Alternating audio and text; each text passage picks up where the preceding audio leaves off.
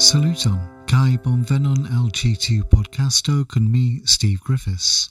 Unua mi esperas ke vi pasigis bonan Kristnaskon kaj novjaron. Dua, mi volas pardonpeti pro la prokrasto fari ĉi tiun podcaston. Pasis unu monato ekde mia lasta podcasto kaj mi bedaŭras tion. Dum Kristnasko mi malsanigis je COVID, kaj mi sentis min tre malbonfara. Kaj tiam dum mi resanigis en la novjara tago, mi defektis mian dorson, kaj de tiam mi estas en la lito kaj pri tre fortaj medikamentoj.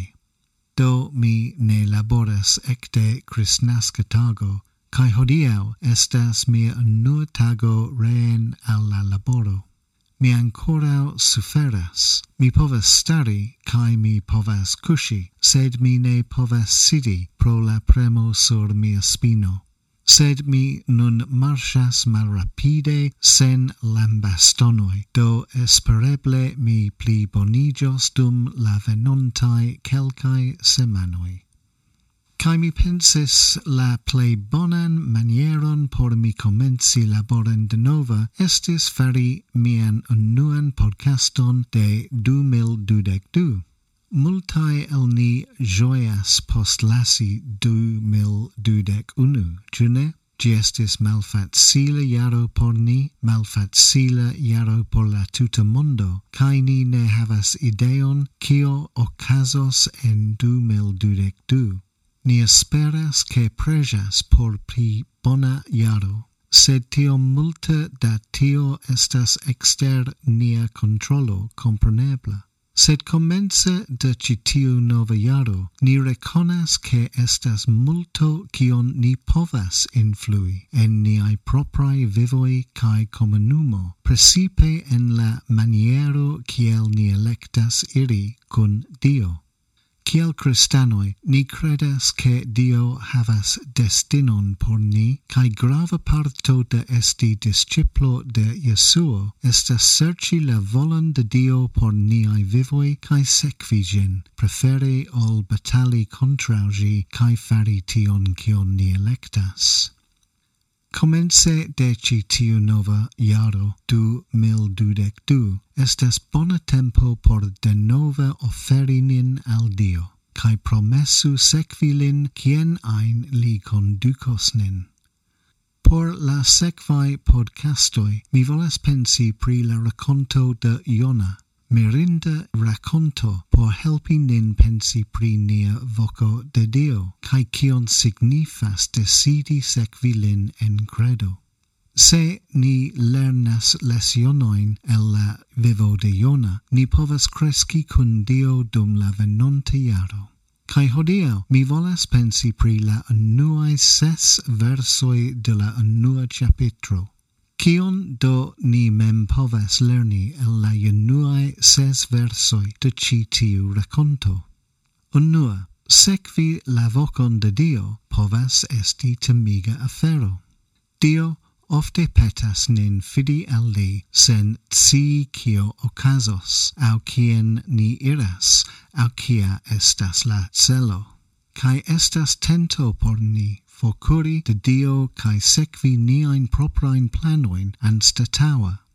Estas pli facile por ni provi kontroli niajn proprajn vivojn, fari niajn proprajn decidojn, kaj faru tion kion ni opinias plej bona por ni mem, ol meti nian fidon al Dio kaj atendi por vidi kio okazas. Kaj tio estis la unua penso de Jona, kiam Dio vokis lin. Dio petis lin iri orienten al Nineve, kiu estas proksime de la urbo Mosulo en Irako. Sed anstataŭ iri orienten, Jona iris kiel eble plej okcidenten al Tarshish, kiu estis en suda Hispanio. Ĉi tio ne estis nur provo eviti Dion, ĉi tio estis totala malobeo. Li aŭdis la vokon de Dio iri orienten, kaj li iris okcidenten. en kiu directo vi kai mi iras. Ĉu ni sekvas la vokon de Dio sur niaj vivoj, aŭ ĉu ni scias en niaj koroj, ke ni iras alidirekten? Kai provante regi niajn proprajn vivojn, fari nian propran decidojn, kai serĉi niajn proprajn celojn. Se Dio vokas vin, sekvu lin, ne plu forkuru. 2. Ne utilas eviti la vokon de Dio. Se Dio vokas vin, li ne lasos vin foriri. Li amas vin tro multe por tio. Jona pensis che li povas escapi de la ĉeesto de Dio. Ni legas che Jona gvidis occidenten prefere ol orienten, kai tiam kiam li eniras la ŝipon, ni legas en la kvina verso che Jona malsupren iris en la fundon de la ŝipo. Jona faris ĉion kion li povis por kaŝi de Dio, sed Dio ne lasos tion okazi. Jona provis kuri, Jona dormis kai kaŝis sin ĉe la fundo de la ŝipo, sed li ne povis eskapi de Dio. En verso 4 ni legas ke Dio ĵetis grandan venton sur la maron. Dio havis planon por Jona kaj li ne lasis lin iri. Kaj la sama estas vera por vi kaj mi. Dio amas nin tiom, ke li vokas al ĉiu el ni, kaj li volas ke ni sekvu lin. Por ke ni povu koni veran ĝojon, por ke ni povu ĝui la vivon en ĝia tuta pleneco. Ni eble iros en la alian direkton, ni eble iru kiel eble plej malproksimen por kaŝi sin de Dio, ni eble endormiĝos por forigi Dion el niaj mensoj, sed vi kaj mi neniam estas ekster la menso de Dio. Kai li scias kie ni kaŝiĝas kaj kial ni kaŝiĝas, kaj li ĉiuokaze persekutas nin. Se Dio vokas vin, se vi sentas ke Dios vokas vin, ne eblas rezisti al li, ĉar li amas vin tro multe por lasi vin foriri. Kaj finfine, kaj jen vera malkomforta vero, estas konsekvencoj por eviti la vokon de Dio. Jona forkuris de Dio, kaj grandega ŝtormo venis en lian vivon. Kelkfoje la ŝtormoj en la vivo venas de Dio, kiel ĝi faris kun Jona. Kaj foje la ŝtormoj en la vivo ne de Dio. Ili estas nur parto de la vivo. Sed se ni ne tenas Dion en ĉiuj ŝtormoj, ni estos batataj de la ventoj kaj la ondoj, kaj la kaoso de la vivo eble superfortos nin. Eble vi alfrontas ŝtormon en via vivo nun. Eble ĝi estas de Dio, eble ĝi ne estas. Sed ĉu vi tenas vin al Dio? Ĉu vi fidas je li? Aŭ ĉu vi kaŝas vin en la fundo de ŝipo, iras en malĝustan direkton? Se tion vi faras, la ŝtormoj doloros.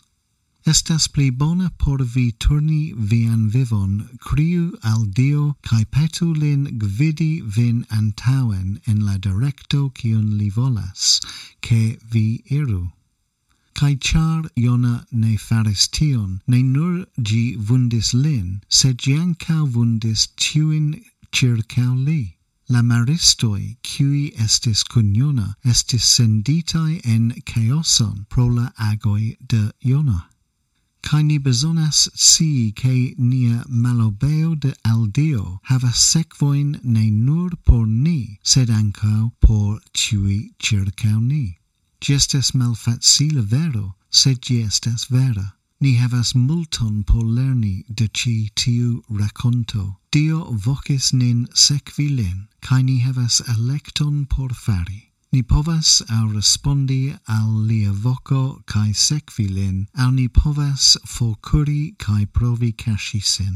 sed se ni forcuros, ni havos stormoin en niai vivoi, tio havos sekvoin kai por ni mem, kai por aliai. Ni ne estas vocitai sekvi Dion pro timo, anstataŭa ni estas vocitai sekvi la volon de Dio por niai vivoi, ĉar li scias kio estas plej bona por ni. Kai li havas por ni planon, kiu donos al ni veran felicion kai ĝojon. Ni estas ĉe la komenco de nova jaro, 2022.